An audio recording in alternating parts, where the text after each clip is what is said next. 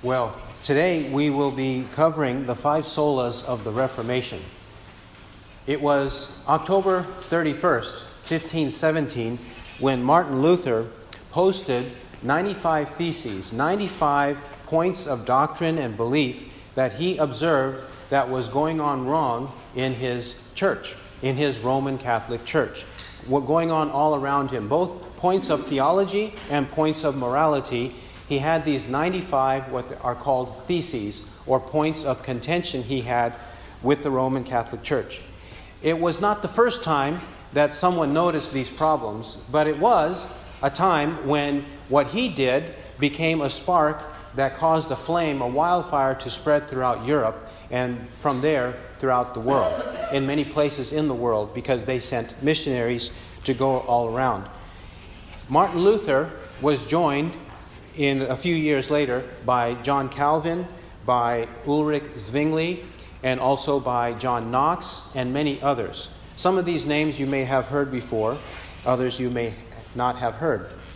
From these men came, of course, from Martin Luther, the Lutheran Church. From Calvin and Knox and others came the Reformed churches. Those churches that have as their name, in their name, Reformed churches come from them. The Presbyterians come from John Knox. He was in England first, and then he went to Scotland, and he converted Scotland from being Catholic to being Presbyterian. And that is the most common denomination that we hear of these days in our area, the Presbyterians from John Knox. He converted the Scots people into becoming Reformed, and specifically in that denomination. Reformed Baptists, they come out of England, out of the Church of England that was reforming itself from Catholicism, but not completely. They kept some things that were Catholic, but they adopted some things that were a part of the Reformation. They technically are not known as Protestants because they did not protest in the way that Luther and Calvin and Knox did, yet they are a part of the Reformed movement in a sense, in that they sought to reform the church in England. And from them come the Anglicans, or in the United States, the Episcopalians. Well, during that time, in the 1500s and early 1600s, the Reformed Baptists, at that point they were called particular Baptists. Particular because they believed that God specially chose the elect for salvation. That's why they were known as particular Baptists, and that Jesus' death was particularly, specially intended to save the elect. Not every person, but the elect. Well, today we call them Reformed Baptists. They came out of that movement in England and spread to other places. We also know of the Pilgrims and the Puritans. The Pilgrims and the Puritans had their origin as well in that area, and then they spread in other parts of Europe and then came to America, what we call the United States of America. In the 1500s and the 1600s, the Pilgrims first came, colonized this area, and then the Puritans after them. The Pilgrims were more separatists. The Puritans thought that they could reform the church, the corrupt church structure from within. They soon found, the Puritans did, that they could not do so, and that those that they were trying to reform jettisoned them and threw them out of the pulpit. And so the Puritans had to take the same path as the Pilgrims did, and migrate to other lands where they would have the freedom to conduct their faith as they wished. Now, many good things have come out of this Reformation 500 years ago. Many good things have come out of them. Not all of these churches are perfect churches. Of course, no church in a sense is perfect according to what the Bible expects of the church to be. But they were tremendous improvements on the Roman Catholic Church, and the dominance of the theology and practices of the Roman Catholic Church that developed over time in the medieval period, and even in their day 500 years ago. There was much corruption. That corruption in many ways remains today. In many ways, the corruptions of the Roman Catholic Church remain today. There are some ways in which they have modified themselves, but in other ways they have not modified themselves. And so it is still a very severe severe problem and a compromise of the gospel, and in fact, a contradiction of the gospel. One cannot hold to Roman Catholic doctrine and be saved. One might, in spite of it, be saved, but one cannot, because of it, be saved. Because they teach things in relation to the five solas that contradict the five solas of the Reformation, and therefore undermine the Bible, undermine Christ, undermine the gospel of Christ, and the way of salvation. They continue to date to undermine the gospel of Christ. Now, why is it necessary to address it at this time? Well, we should celebrate and be reminded that 500 years have transpired since we have enjoyed a better and more free access to the truth of the gospel. But we also need to be reminded that there are many, many prominent pastors, popular pastors, who do not understand and even reject the Reformation. They don't understand, they don't agree with it, and they in fact reject the Reformation. I may mention a few names. One name is Rick Warren. Rick Warren, popular pastor and Southern Baptist preacher in California. He has had a good relationship with Catholics over the years. In fact, they consider he has had a good and close relationship with a Roman Catholic bishop, Kevin Van. A Roman Catholic bishop, Kevin Van, and together they say things like this. They say that they share not only our common love for the Lord, but also our love for the church, fellowship, and praying together. In various meetings, they share a common love for the Lord, they say, our love for the church, that is, we're one church, the Catholics and Rick Warren are one church. They fellowship together as true believers, and they pray together as true believers. This is Rick Warren. This has happened over several years, and this is a very prominent example of this severe problem. But Rick Warren is not the only one. Another example is Tim Keller. Tim Keller, a popular preacher of Redeemer Presbyterian Church in Manhattan, New York. He is known as a Reformed theologian. However, he has embraced Catholicism. He considers them brothers in Christ. He promotes the social gospel, or the social justice gospel, which is basically a Christian form of Marxism and communism. He promotes that. He believes and promotes Roman Catholic mysticism, Roman Catholic prayer and meditation and mysticism in his own church. He has classes along those lines. Tim Keller is another major problem and pastor promoting Catholicism. Another one is John Piper. John Piper, desiringgod.org, and various other books and ministries, conferences. In 2011, John Piper taught Roman Catholic mysticism. It's called Lectio Divina Life on his website. But after a backlash, he removed it, and he says that this was not probably a good thing that he did to put it up there. However, he really believes it. He really believes it because later, this happened in late 2011, but later in 2012, he along with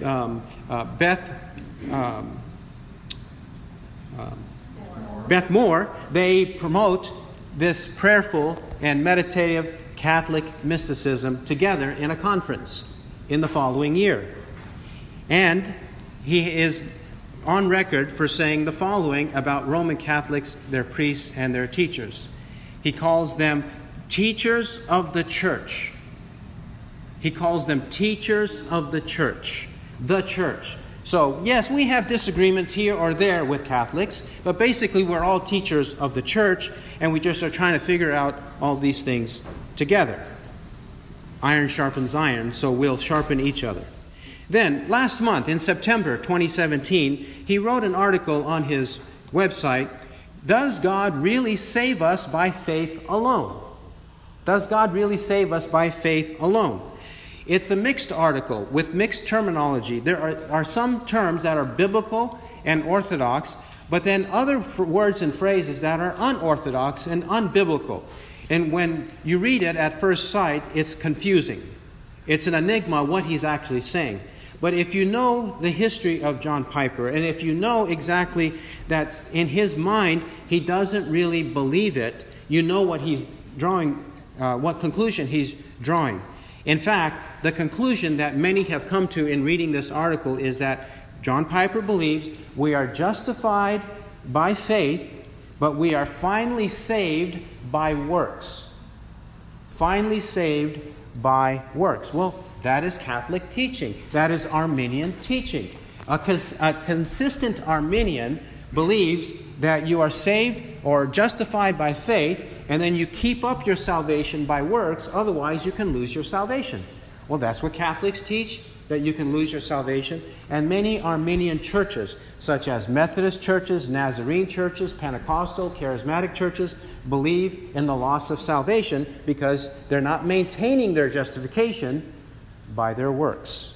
He does not necessarily mean it in the Orthodox sense that works are the fruit of true faith, but he uses the term fruit, but what he means by fruit is works. That you maintain your salvation by your works. That is John Piper.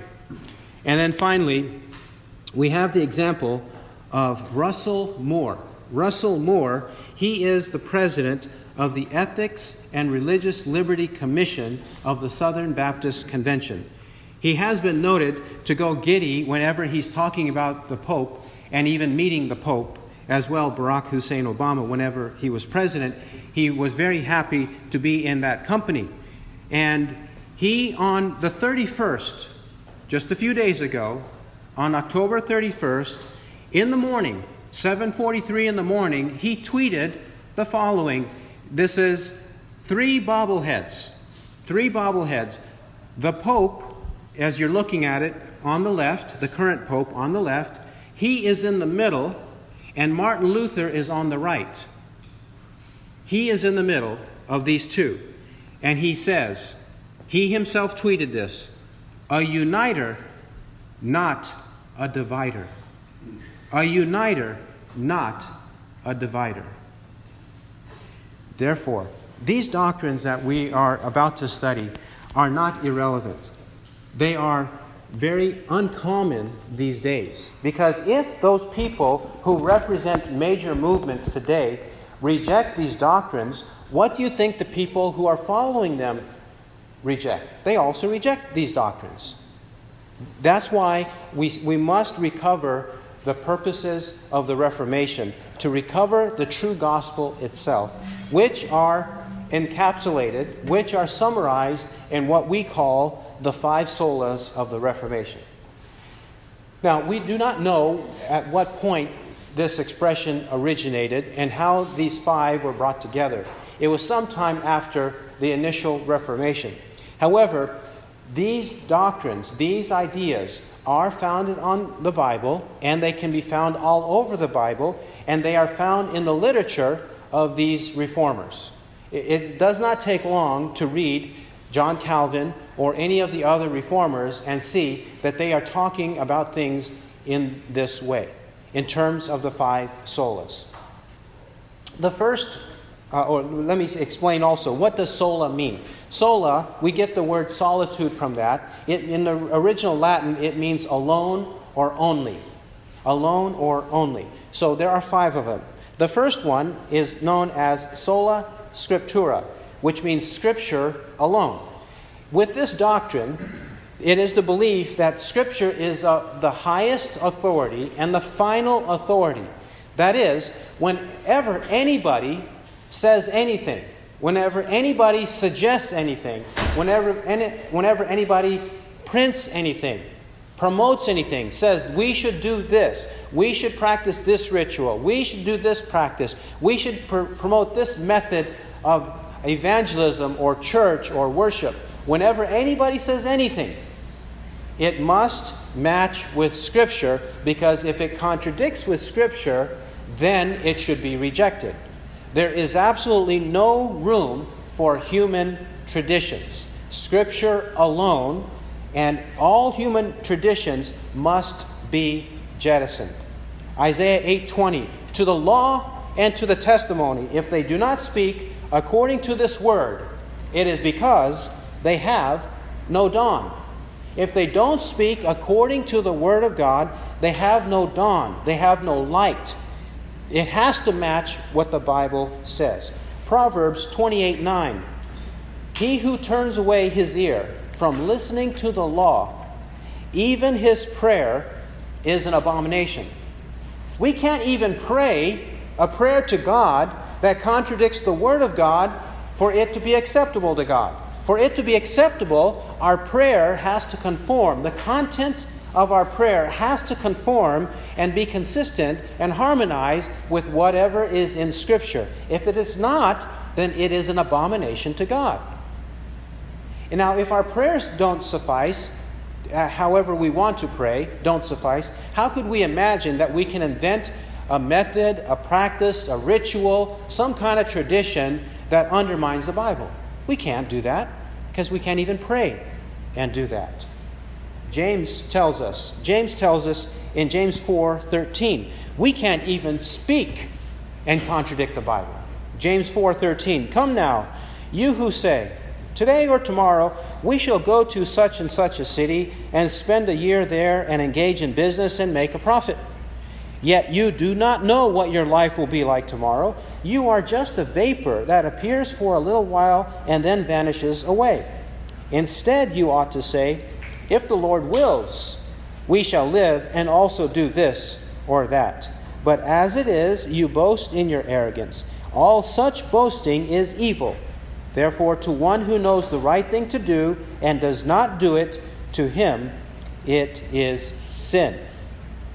He tells us that we can't even say, hey, let's go today or tomorrow to that city and make a profit. Let's go over there and do that. You can't even say that unless you say, if the Lord wills. And how will you know if the Lord wills? Well, if you are prayerfully seeking Him according to His Word, then you can say that this is the right thing for us to do. But if you're not prayerfully seeking the Lord's will from His Word, then you can't even say, we shall live and do this or that. You can't do that. So how can anybody imagine that any human idea, any human tradition, any human practice, method, invention, wisdom can supplant the Bible? Nothing can supplant and subvert Scripture. It has to be Scripture alone. Jesus believed this. Jesus believed this. Matthew chapter 5, he said, do not think, Matthew 5:17-20, do not think that I came to abolish the law or the prophets. I did not come to abolish, but to fulfill. For truly I say to you, until heaven and earth pass away, not the smallest letter or stroke shall pass away from the law until all is accomplished. Whoever then annuls one of the least of these commandments and so teaches others shall be called least in the kingdom of heaven. But whoever keeps and teaches them, he shall be called great in the kingdom of heaven. For I say to you that unless your righteousness surpasses that of the scribes and Pharisees, you shall not enter the kingdom of heaven. Jesus taught here that not the smallest letter or stroke from the law will pass away until heaven and earth pass away, and whoever annuls whatever's in the Bible, he will be called least in the kingdom of heaven. He annuls them and he teaches others, he'll be called least in the kingdom of heaven. And who was notorious in Jesus' generation for doing that? The scribes and the Pharisees. He says, you better not be like the scribes and the Pharisees who have human traditions that they invent, and they invent them ostensibly saying, oh, no, it's not going to contradict the Bible. Or they might say, yeah, it does contradict it, but you don't need to obey that part of the Bible. They do one or the other. And he says, our righteousness has to surpass theirs. We cannot practice what they practice. Otherwise, we shall not enter the kingdom of heaven. A prime example of this and Jesus is confronting the scribes and the Pharisees, is Matthew 15. Matthew 15, verses 1 to 20. Well, they come and ask him about a tradition that Jesus does not practice, a tradition of the elders that they have invented, but Jesus does not practice it. And then Jesus confronts them. Verse 3, and he answered and said to them, and why do you yourselves transgress the commandment of God for the sake of your tradition? For God said, honor your father and mother, and he who speaks evil of father or mother, let him be put to death. They have a human tradition that they make to contradict the Bible. And God said, honor father and mother, and if you don't honor father and mother, you speak evil of them, you ought to be put to death for that. But what did they do? Verse 5, but you say, whoever shall say to his father or mother, anything of mine you might have been helped by has been given to God. He is not to honor his father or his mother, and thus you invalidate the word of God for the sake of your tradition. They are told not to honor father and mother with their means, with whatever means they have, material means to help them in their old age. Presumably this is the context. Instead of helping father or mother, they say, no, you just take those resources, take those funds, take those monies, and just give them to God as a gift to God, and you'll be just fine. You don't have to honor them in their old age. Don't honor them. He says that this is an invalidation of the Word of God. You have just constructed something, fabricated a means of getting money yourself, and dishonoring your parents, thereby you contradict the Bible. And he calls them in verse 7, you hypocrites. They worship in vain. They draw near with their lips, but their hearts are far away from them. And verse 14, Jesus says, let them alone. They are blind guides of the blind. And if a blind man guides a blind man, both will fall into a pit. Do we see how seriously Jesus takes it? He says that if you construct a human tradition that contradicts the Bible, you are blind and you make other people blind, and you deserve to be left alone and fall into the pit, signifying the pit of hell. That's where you deserve to go for undermining the Bible. 1 Corinthians 4:6 says that we should not exceed what is written. Not exceed what is written. Which reminds us of Deuteronomy 4:2 and 12:32. That we should not add to the Word of God or take away from it. Not add to the Word of God or take away from it. Revelation 22:18 says the same. I testify to everyone who hears the words of the prophecy of this book. If anyone adds to them, God shall add to him the plagues which are written in this book. And if anyone takes away from the words of the book of this prophecy, God shall take away his part from the tree of life and from the holy city, which are written in this book. There are terrifying plagues and condemnations in the book of Revelation. Nobody wants that. Nobody should want that. But if anyone adds or subtracts from the Bible, that's the kind of judgment he deserves. Therefore, the doctrine of Scripture alone is a biblical doctrine. Jesus taught it. The apostles and the prophets taught it. We should believe it. Scripture alone. Don't ever allow any book, any philosophy, any theology, any person to erect anything in your mind as an assumption and then go to the Bible to seek a way to make it fit the Bible. Don't ever do that.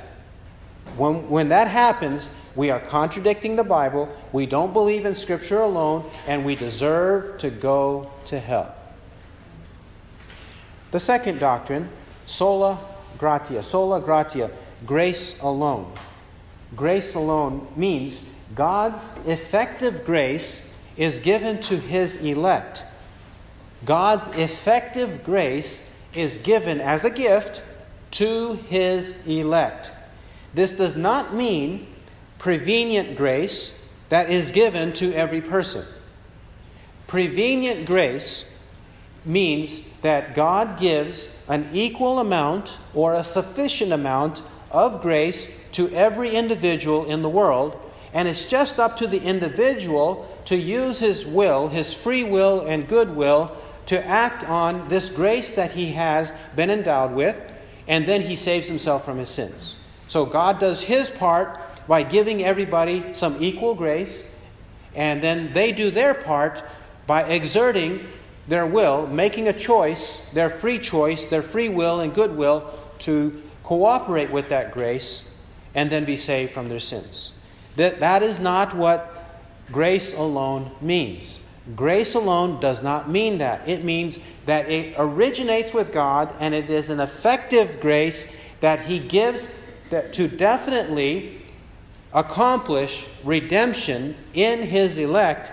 And when he does so, he grants them faith and repentance. He grants them the gifts of faith and repentance by grace, and only to the elect. It says in Acts chapter 15 and verse 11, when a dispute arose about this very issue of grace and faith and works, it says in 15:11, but we believe that we are saved through the grace of the Lord Jesus in the same way as they also are. We believe we are saved through the grace of the Lord Jesus in the same way as they also are. And then, verse 7.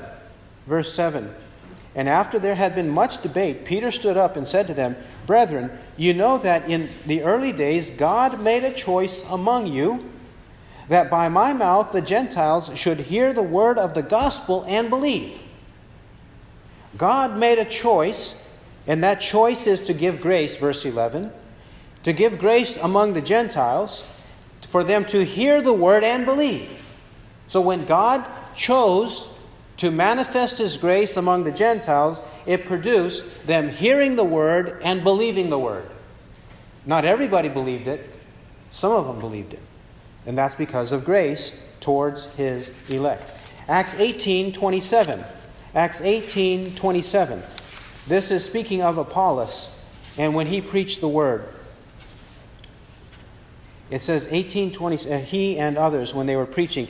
And when he wanted to go across to Achaia, the brethren encouraged him and wrote to the disciples to welcome him. And when he had arrived, he helped greatly those who had believed through grace. Notice there, they didn't believe just based on their free will. They believed because they had this grace.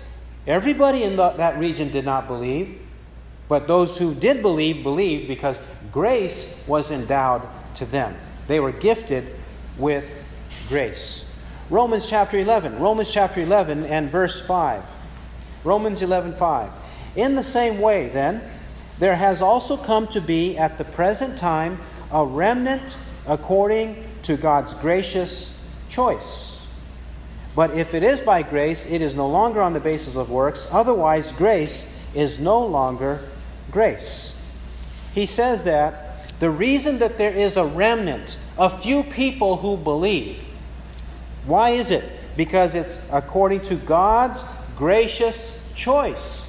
God's choice that they believed, and it happened by grace. God's gracious choice, verse 6. And because it's by God's grace, it's not by works, human works. It does not originate from human works. Human works is not the cause. It is God's grace that is the cause and brings about a remnant of true believers. Romans 3 and verse 24.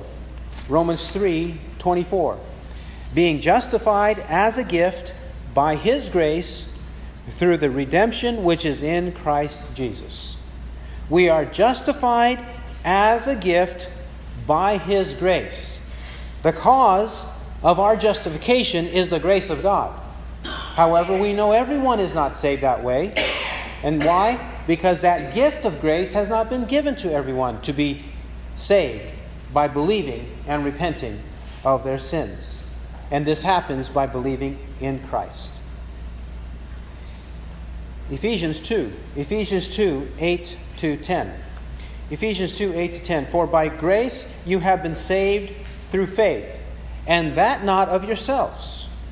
It is the gift of God, not as a result of works, that no one should boast. For we are his workmanship, created in Christ Jesus for good works, which God prepared beforehand that we should walk in them.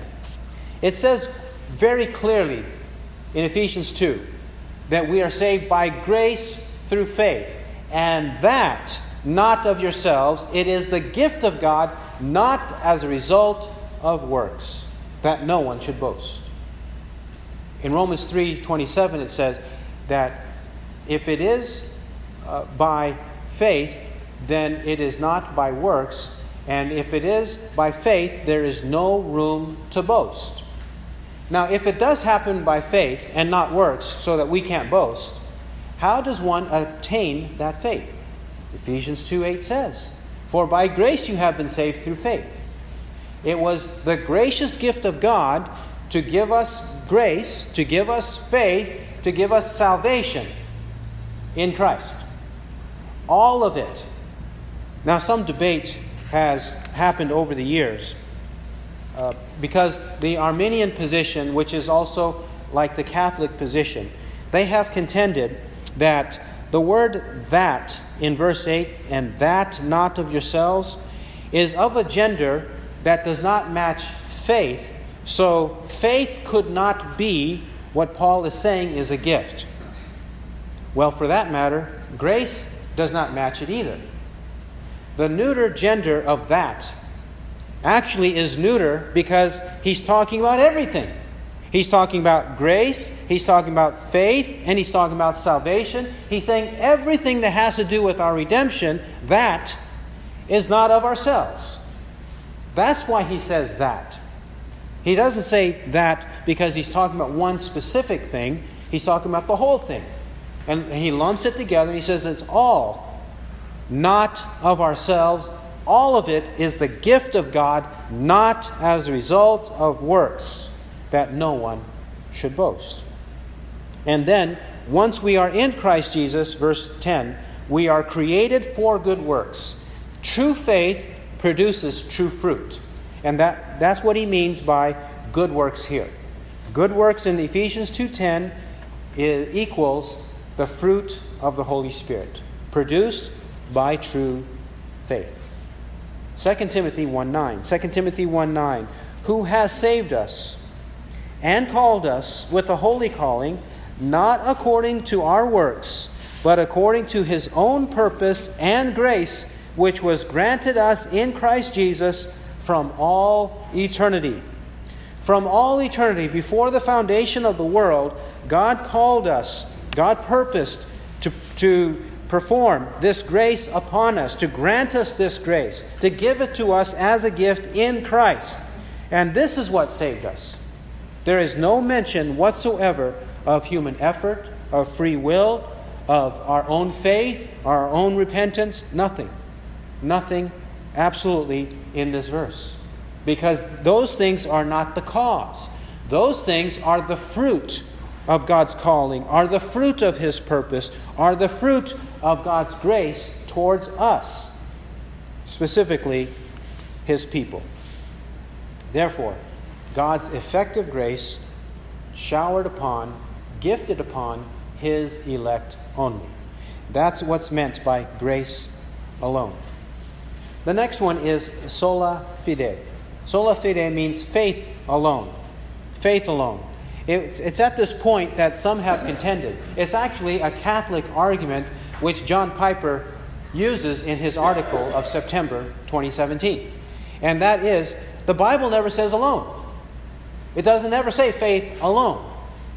It doesn't use the phrase faith alone. It just says faith. We are justified by faith. As though that settles the argument. It reminds me of Jehovah's Witnesses that say the Bible does not use the word Trinity. Therefore, we should not use the word Trinity, and we should not even believe in the Trinity because the concept is not in the Bible. Well, actually, the concept of faith alone is in the Bible, and it's all over the Bible. The concept of faith alone is in the Bible, and it is a faith that's given as a gift to His elect only. It does not depend, our salvation does not depend on any human works, because the Bible describes us as being dark, as being dead in our trespasses and sins. We cannot, as a dead being, do anything that is responsive. We cannot respond to anything until God makes us alive, gives us that, by making us alive, giving us His grace, and thereby granting faith and repentance in Christ, turning away from sins and believing in the death of Christ for our redemption. That's what faith alone means. An example, a lengthy example, is Romans chapter 4, of how the Bible in fact does mean that we are saved by faith alone. Even though Romans 4 does not say faith alone, it does speak of it in contrast to works. So what else could the Apostle Paul be meaning except faith alone? If he's excluding all works, then he's meaning it's only by faith. And he's assuming that faith is a gift of God. Faith is a gift of God, and that is the means by which we are saved. Romans 4, verse 1. What then shall we say that Abraham, our forefather, according to the flesh, has found? For if Abraham was justified by works, he has something to boast about, but not before God. For what does the Scripture say? And Abraham believed God, and it was reckoned to him as righteousness. Now to the one who works, his wage is not reckoned as a favor, but as what is due. But to the one who does not work, but believes in Him who justifies the ungodly, his faith is reckoned as righteousness. Just as David also speaks of the blessing upon the man to whom God reckons righteousness apart from works. Blessed are those whose lawless deeds have been forgiven, and whose sins have been covered. Blessed is the man whose sin the Lord will not take into account. Paul is clearly teaching us that it's either faith or works. It does not help with those who are contentious on this. It does not help for them to say, well, when a human exercises faith, the Bible does not consider that a work, thereby putting faith in a different category than work. A human faith effort and a human work effort, they put into separate categories, and they say, we as humans, we can exercise faith, but God just doesn't consider that a work. No, that's not what the apostle means here. What the apostle means is that anything that a human does is a work, is a human work, and cannot be presented to God. It cannot be presented to God. And if it could be presented to God, it would be presented as a wage, as what is due. But there's nothing due. And there's nothing to boast about. There's nothing to feel good about that I worked hard all day long and I will get my paycheck, my wage at the end of the day. You cannot feel good and you cannot rejoice and revel in the fact that you worked hard all day and you got your paycheck at the end of the day. That's not the way salvation works. It's not what is due. It is completely and fully a gift of faith that is exercised, that Abraham exercised. Thereby he was counted or reckoned righteous. That is the way of salvation. It's very clear that the apostle excludes any kind of human work. Another passage for this is Philippians chapter 1. Philippians 1. Passages that clearly announce to us that faith is a gift of God to His elect. Philippians chapter 1, verse 29. Philippians 1, 29. He says, "For to you it has been granted for Christ's sake, not only to believe in Him, but also to suffer for His sake." He says of the Philippians, the Philippian church, the believers there, that it was granted for Christ's sake, so that we might belong to Christ, be His body. For Christ's sake, not only to believe in Him, but also to suffer for His sake. Here, the apostle says, God grants, implying a gift, undeserved. God grants us the ability to believe in Him, in Christ. not only to believe in Christ, God grants us the gift of suffering. There are two things that God grants here: to believe and to suffer. There is no unbeliever who suffers for the name of Christ in a true sense. Only believers, true believers, suffer for the name of Christ. Just as only true believers suffer for the name of Christ as a gift of God, only true believers believe in Christ. These two are granted by God. We read the verse earlier, Acts 15 and verse 7. We'll read again in reference to faith being a gift. It says in Acts 15 verse 7, "Brethren, you know that in the early days God made a choice among you that by my mouth the Gentiles should hear the word of the gospel and believe." The choice that God made was that Gentiles should hear and believe. Not just hear, but hear and believe. Both are the objects of God's choice, to hear and to believe. We note that in Acts 15:11, we believe that we are saved through the grace of the Lord Jesus in the same way as they also are. He uses here, or explains here, the cause of God's choice. Just as Romans 11:5 and 6 says, there is a remnant today because of God's gracious choice. If there is a remnant, if there are a few believers, they are there because God has chosen them by grace to believe. 1 Corinthians 4:7. What do you have that you did not receive? 1 Corinthians 4:7. What do you have that you did not receive? If we have it, then it must be received as a gift of God. If it's a gift of God, it's not our work. It did not originate in us. It was not manufactured within us. It was exercised by us, but it was exercised as a gift from heaven, a gift from God that He produced in us. James 1:17. Every good thing bestowed and every perfect gift comes from above, coming down from the Father of lights, with whom there is no variation or shifting shadow. He says that the gift came down from above. Every good thing. How could it be, therefore, that our free will, a residual goodness in our will, produced our salvation? Even when proponents of free will say so, they say, oh, well, it's just a small amount of goodness that we have and freedom that we have that we exercise and accomplish redemption. God does 99% of it and we just add a little bit to it. We just choose to believe. Well, actually, if it has to do with His salvation, how could that 1% change the course of His eternity and be considered merely 1%? Actually, by the effect of what He's saying, the 1% is actually 99% because it changed the course of His eternal destiny. No eternal destruction, but eternal life. So, the Bible cannot, and it does not, leave room for unbelievers or people generally having any kind of goodness and faith that they exercise to bring about their redemption. It has to be a gift of faith from God. Lastly, 2 Thessalonians 3, 1 and 2. 2 Thessalonians 3, 1 and 2. We actually may read through verse 5 to show a distinction. Verse 1, "Finally, brethren, pray for us that the word of the Lord may spread rapidly and be glorified just as it did also with you, and that we may be delivered from perverse and evil men, for not all have faith.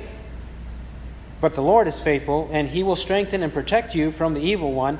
And we have confidence in the Lord concerning you, that you are doing and will continue to do what we command.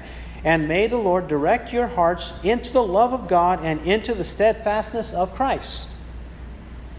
In verse 2, we have the evil people, and in verse 3, the evil one, the devil. The evil people and the devil, what do they lack? Verse 2 says, "Not all have faith." Everyone has not been given an equal measure of grace and therefore equal measure of the ability to have faith in Christ. They haven't been given that. In fact, notice verse 1, he says, "Pray for us that the word of the Lord may spread rapidly and be glorified, just as it did also with you." Because of prayer, coupled with the will of God, the word of God spread, and it was glorified with them, with the Thessalonians. And then verse 3, the Thessalonians, not their opponents, will be strengthened and protected. The Thessalonians will be strengthened and protected. And verse 4, "We have confidence in the Lord concerning you that you are doing and will continue to do what we command." They will persevere until the end, but not the other people. Verse 5, "May the Lord direct your hearts into the love of God and into the steadfastness of Christ." That's a prayer for further sustenance. May God direct your hearts. The heart that was dead, the heart that was cold and stony, the heart that was uncircumcised and closed is opened, is circumcised, is tenderized, softened, in order for them to love God and be steadfast in Christ. We love because He first loved us. That's the same thing here. They loved God because God first directed their hearts, and He's praying that God continues to direct their heart until the end, steadfastly until the end. The next sola is solus Christus, that is Christ alone. Only the cross of Christ is the means of our salvation. He only is our Lord and Savior. There is no salvation in anyone else. You will notice that if people compromise the doctrines that we have just mentioned, they will usually also compromise this doctrine and say that there are other ways of salvation, or that they will say everybody is saved. Universalism, every person and even demons and the devil, everyone will be saved. No matter how wicked they were, Stalin and Hitler and anybody else everybody else will go to heaven, no matter how evil they were. That's universalism. But then also, if they minimize the previous doctrines, they will show it here as well by saying that, God did send Christ to die in this world, but whether people know Him or not, as long as they are faithful in their own religion, God will save them by Christ, whether they know Him or not. That is the belief of Billy Graham. Billy Graham believes that people don't need to hear of Christ to be saved in Christ, because what God did in Christ will be applied to them as long as they are faithful in their own religions. They do the best they can, and God makes up the difference in Christ. This is also what Mormons say. Mormons say, we are saved by grace after all we have done. We are saved by grace after all we have done. So we tighten our belts, we do the best we can, and then God will make up the difference by His grace. One way or another, all false religions, cults, false religions, they say Christ is not the only way. And we don't need to understand the gospel of Christ in the death, burial, and resurrection of Christ to be saved. But the Scripture does not teach this at all. Isaiah 45:22, "Turn to me and be saved, all the ends of the earth, for I am God, and there is no other." Turn to me, turn to the one true God, and be saved. For I am God, and there is no other. Jesus said, John 14:6, "I am the way, and the truth, and the life. No one comes to the Father but through me." John 17:3, "And this is eternal life, that they may know you, the only true God, and Jesus Christ, whom you have sent." 1 John 2:22, "Who is the liar but the one who denies that Jesus is the Christ? This is the Antichrist, the one who denies the Father and the Son. Whoever denies the Son does not have the Father. The one who confesses the Son has the Father also." From this passage, it clearly rejects Mohammedanism or Islam, and it also rejects Judaism, Orthodox Judaism, that refuses to believe that Jesus of Nazareth was and is the Son of God. The Jews refuse to believe that, and the Muslims say that the Father, whom they call Allah, they say, that Allah does not have a son. And it would be blasphemy for them to believe that Allah would have a son. But here, it's blasphemy to deny that the Father has a son.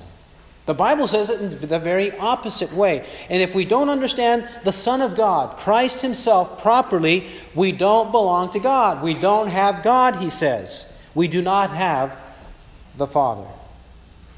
And it also entails believing in the true gospel. Believing in the true gospel. It's not enough to say there's salvation and no one else, that there's only one mediator between God and man, the man Christ Jesus. But we have to understand what Jesus accomplished. Not only His identity, but also His ministry. And what was His ministry? 1 Corinthians 15. 1 Corinthians 15, verse 1. Now I make known to you, brethren, the gospel which I preached to you, which also you received, in which also you stand, by which also you are saved, if you hold fast the word which I preached to you, unless you believed in vain. For I delivered to you as of first importance what I also received, that Christ died for our sins according to the Scriptures, and that He was buried, and that He was raised on the third day according to the Scriptures. The gospel that Paul preached to the Corinthians the first time, and what he repeats here, is the death, burial, and resurrection of Christ according to the Old Testament Scriptures. He's saying that it has always been proclaimed this way. It has always been truly believed this way, unless you believe in vain. It has always been one gospel from the Old Testament and into the New Testament. One gospel, the death, burial, and resurrection of Christ. Even Abraham. Galatians 3:6. Galatians 3:6. Even so Abraham believed God, and it was reckoned to him as righteousness. Therefore, be sure that it is those who are of faith that are sons of Abraham. And the Scripture, foreseeing that God would justify the Gentiles by faith, preached the gospel beforehand to Abraham, saying, all the nations shall be blessed in you. So then, those who are of faith are blessed with Abraham the believer. We are blessed with Abraham the believer who believed the gospel. He believed the gospel that was preached to him, verse 8 says. The gospel that was preached beforehand to Abraham. The death, burial, and resurrection of Christ. Abraham believed. There's only one way, Jew or Gentile. Acts 20:21. Testifying to both Jew and Gentile of repentance toward God and faith in our Lord Jesus Christ. Repent of sin and believe in Christ, whether you are a Jew or whether you are a Gentile, whether in the Old Testament or whether in the New Testament. One way, in Christ.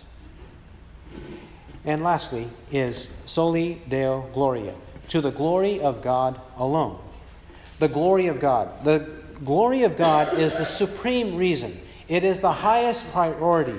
It is the ultimate goal that God has in the creation of the world. He created the world, and our existence is here because of the glory of God. The problem that we face in our modern times is that people have subverted the glory of God, undermined it with the love of God toward man.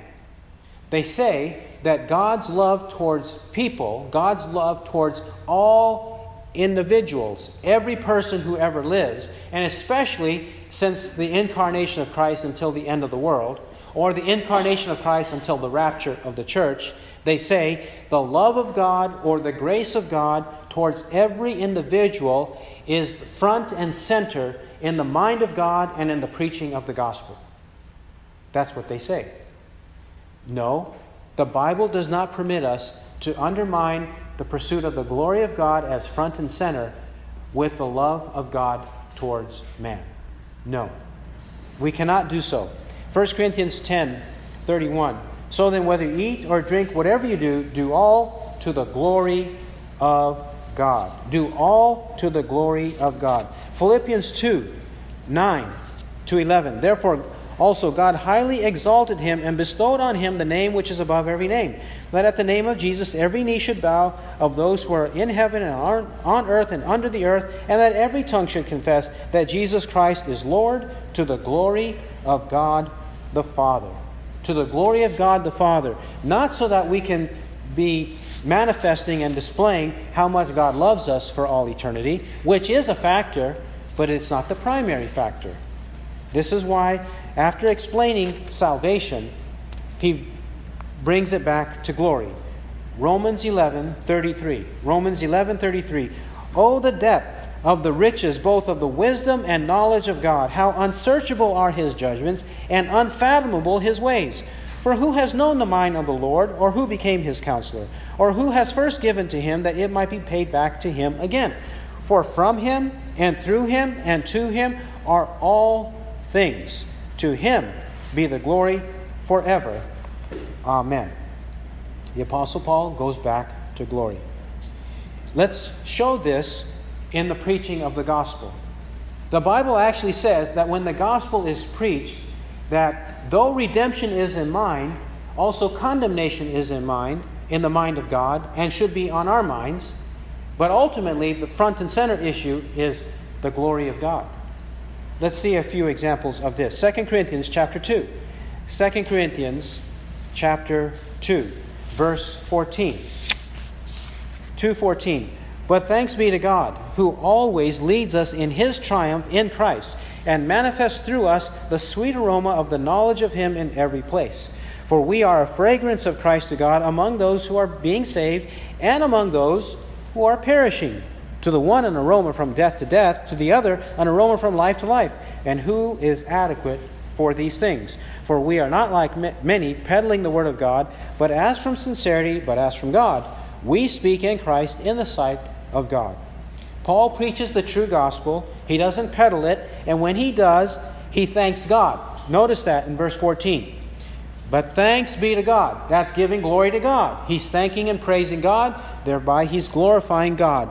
Why? Because this aroma of Christ is, it says in verse 15, to those, among those who are being saved and among those who are perishing. To the one, it's an aroma from death to death, and to the other, an aroma from life to life.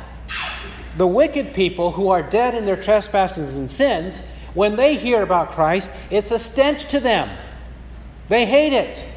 It stinks. And they think it stinks and it stinks and it stinks from death to death.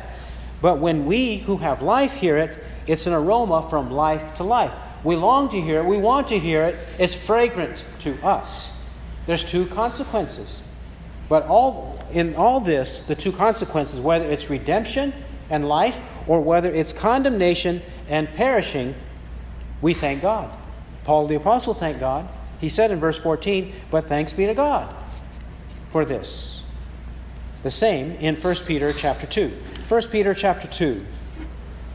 He describes us, we who have believed. We have believed in Jesus, and Jesus was not a stumbling stone for us, but he is a stumbling stone to others. We pick it up in verse 7. 1 Peter 2:7. This precious value then is for you who believe. But for those who disbelieve, the stone which the builders rejected, this became the very cornerstone, and a stone of stumbling and a rock of offense. For they stumble because they are disobedient to the word, and to this doom they were also appointed. But you are a chosen race, a royal priesthood, a holy nation, a people for God's own possession, that you may proclaim the excellencies of him who has called you out of darkness into his marvelous light. For you were once not a people, but now you are the people of God. You had not received mercy, but now you have received mercy. What do we do when we hear and know of our redemption? We proclaim the excellencies of him who called us out of darkness into his marvelous light. When we proclaim his excellencies, we're honoring him. We're glorifying him. We're praising and thanking him. And we're doing so in front of other people. This has two results. The preaching of Christ, some believers and some disbelievers. In all these things, we proclaim the excellencies of God. In Malachi chapter 1, after describing the punishment of Edom, the punishment and condemnation of Edom, which is an everlasting punishment, Malachi 1:1-5, he says to the believers, and your eyes will see this, and you will say, may the Lord be magnified beyond the border of Israel. May the Lord be magnified beyond the border of Israel. This is similar to the fourfold hallelujah declaration in Revelation 19, 1-8. After Babylon the Great, Revelation 19, 1-8, after Babylon the Great is destroyed, what happens? The multitude in heaven, which no one could count, they shout fourfold hallelujah to God, because God has condemned the wicked and He has redeemed them. He has condemned them and redeemed the righteous. This is what God does, and they celebrate. They actually say, hallelujah, salvation and glory and power belong to our God, because His judgments are true and righteous. His judgments are true and righteous. And then they say, hallelujah, for the Lord our God, the Almighty reigns. Let us rejoice and be glad and give the glory to Him, for the marriage of the Lamb has come, and His bride has made herself ready. In redemption and in condemnation, they give the glory to God. Let's focus on the glory of God ourselves. And let's recover all of these truths. Recover them, understand them, believe them wholeheartedly, and be able to explain them to others. Because this is how we properly preach the gospel. He who has ears to hear, let him hear what the Spirit says. Amen.